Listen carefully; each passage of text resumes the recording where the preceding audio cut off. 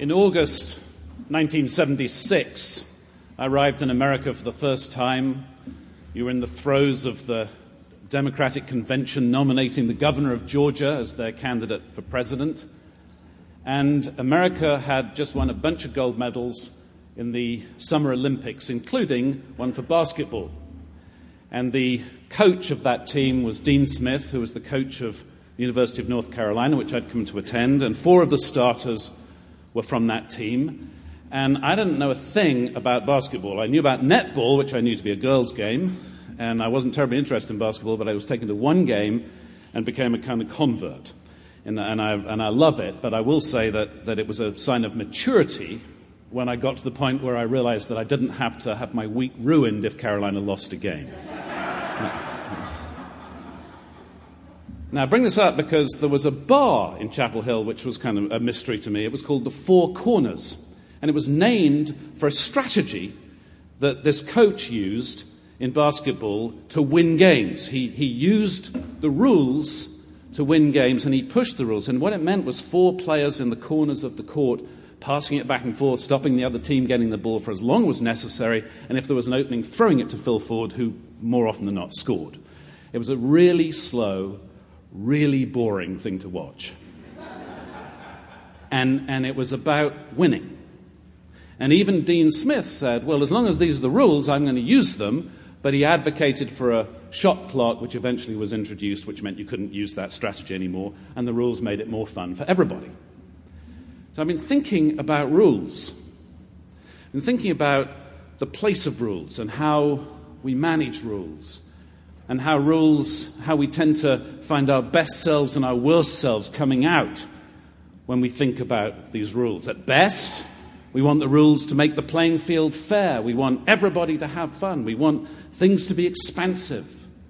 And at worst, we want to keep our advantage. We want to make sure we're winning. We want to make sure nobody's taking away our way of being. And this debate goes back and forth, and rules change because norms change and society changes. But within us, there's that dance between wanting everybody to have what is good for them and wanting to make sure that we don't lose our advantage wherever we find it. You see this in the debate about regulation, where at best regulations, and they need to change from time to time, about leveling the playing field for everybody. And other times, it's about making sure that your advantage doesn't mean that everybody has to be bored silly in a game. This rules thing affects all of us because we start paying attention to what the rules are in the various ways we organize life. Theology now, you might get 20 pages of theology with 300 pages justifying the methodology. Because if you don't justify the methodology, someone will attack you in your conclusion. See how the rules affect the outcome very often. And we're getting very sophisticated about all of that. And so frequently, at our worst, when we need to be in control, when we're feeling we might be losing something, we tend as a society to start being very rigid about the rules. And then we take it one step further with religion, and suddenly the rules are declared by God. And we claim that God is saying that our rules are the way, and that God is saying that our rules are not only the way, but they're the way for everybody, and that our rules are truth, and that our truth is the only way. It's an extension of what happens when we start paying attention to the rules and when the bad stuff starts coming out. Now, Christians have been inundated with that kind of theology. I think I hear it in our collect today, with that kind of, this is the way. Salvation is all about this one thing. Turn or burn. Inquisitions, crusades, and so on. We have a long history of this stuff. And we ought not be surprised when we learn about an ethno-religious group that none of us had heard of 3 weeks ago, the Yazidis in Kurdistan. They apparently are accused of being devil worshippers. They're accused of being polytheists. It's not entirely clear that either of those are true accusations. They have some bizarre origin myths, but probably no more bizarre than ours. And one man was quoted as saying before he was rescued that a gun was being held to his head by a terrorist saying, "Convert or die." And the theology underlying that out of Islam at its best makes good room for the religions that predate Islam, namely the Abrahamic faiths, Christianity, Judaism. But anyone else, fair game. And so if you're trying to create a pure Muslim state, you might have to make some allowances for Christians and Jews, damn it. But everyone else, to convert or die. We want a pure Muslim state. That's the theology that's going on. We've got it in our history, we're seeing it in their history, and it's just plumb wrong. But it leaves a challenge for us. In Romans 11, we see Paul wrestling with the status of Jews. Now, some people say he's not writing just about Jews, he's writing about converted Jews. Other people say he's arguing that the Jews have a special relationship with God and do not need to become followers of the way. That's called the two-covenant theory.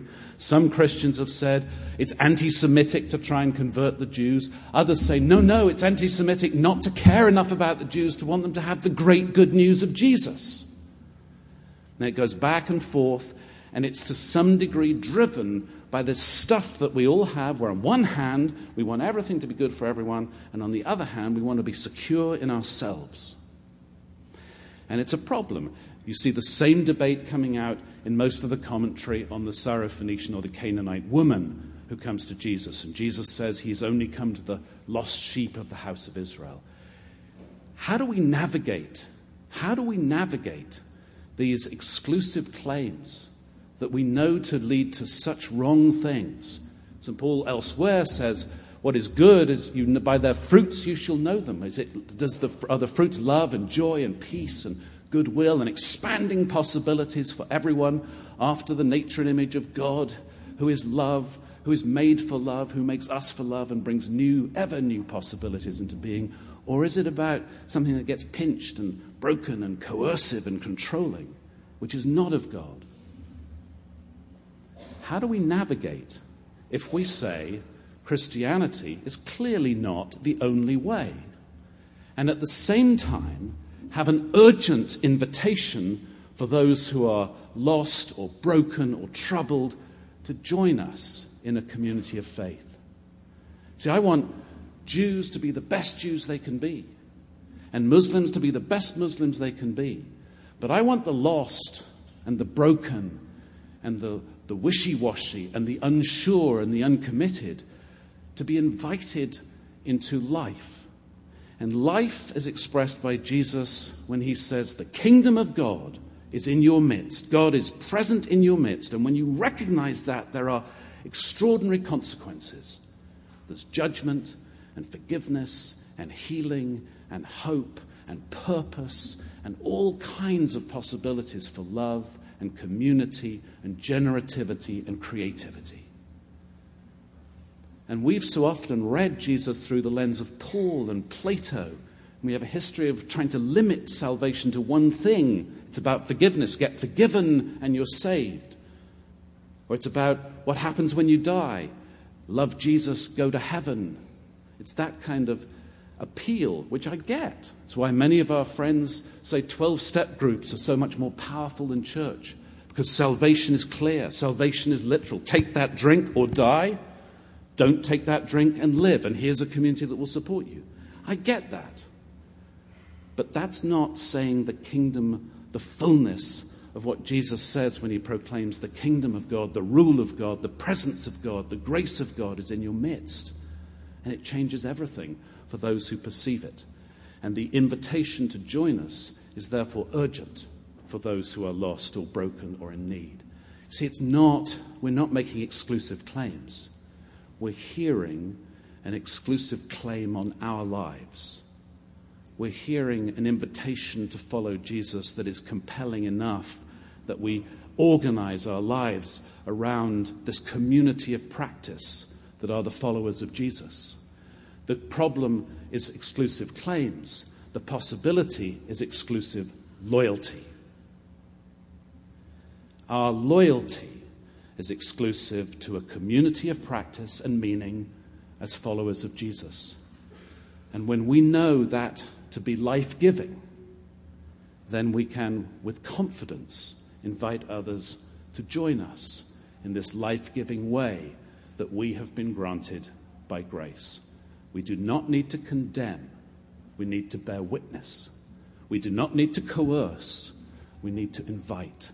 And we can do that as a matter of urgency for a human world in terrible need.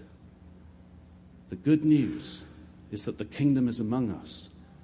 We invite one another and those not yet here to join us as followers of Jesus around the table. And when they hear that invitation and respond, then they too can make an exclusive commitment. Just like marriage. It's counterintuitive, but it's liberating.